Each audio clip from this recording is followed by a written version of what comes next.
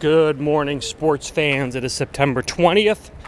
It's gotten a cooler morning, I would say. Some of the heat is burned off.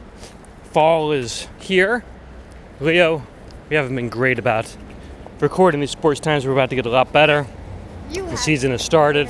Apologize to our listeners and advertisers. Leo, what are we talking about today? Today we got SeatGeeks, our advertisement. No, it's not. Today we're talking about what will happen if Jimmy Butler goes to the Clippers. We've been thinking about this. Here, one of the things that will happen is the Clippers will be able to attract a lot more people in trades and free agency the upcoming year. Okay.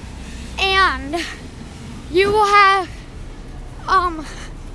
Jimmy Butler, great, Lou Williams, all right, and then you'll have on the bench you'll have Patrick Beverley.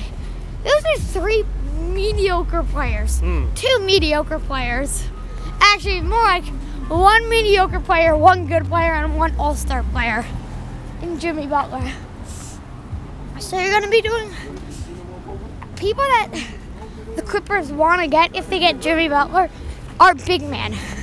So I'm looking at centers, and I'm seeing like any center, like maybe even get Jabari Parker at power forward. That would help. He's on the Bulls now, so maybe it'd be a little easier for you to trade for him. I don't know. And just saying the Timberwolves are the Bulls, literally. They have the exact same roster that the Bulls had. Wow.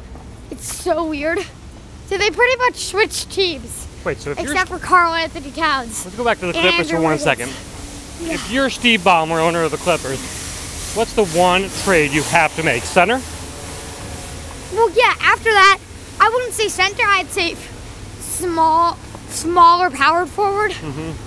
Like, there are a lot of people that you want to get. Like, if you get Giannis, it's probably never going to happen.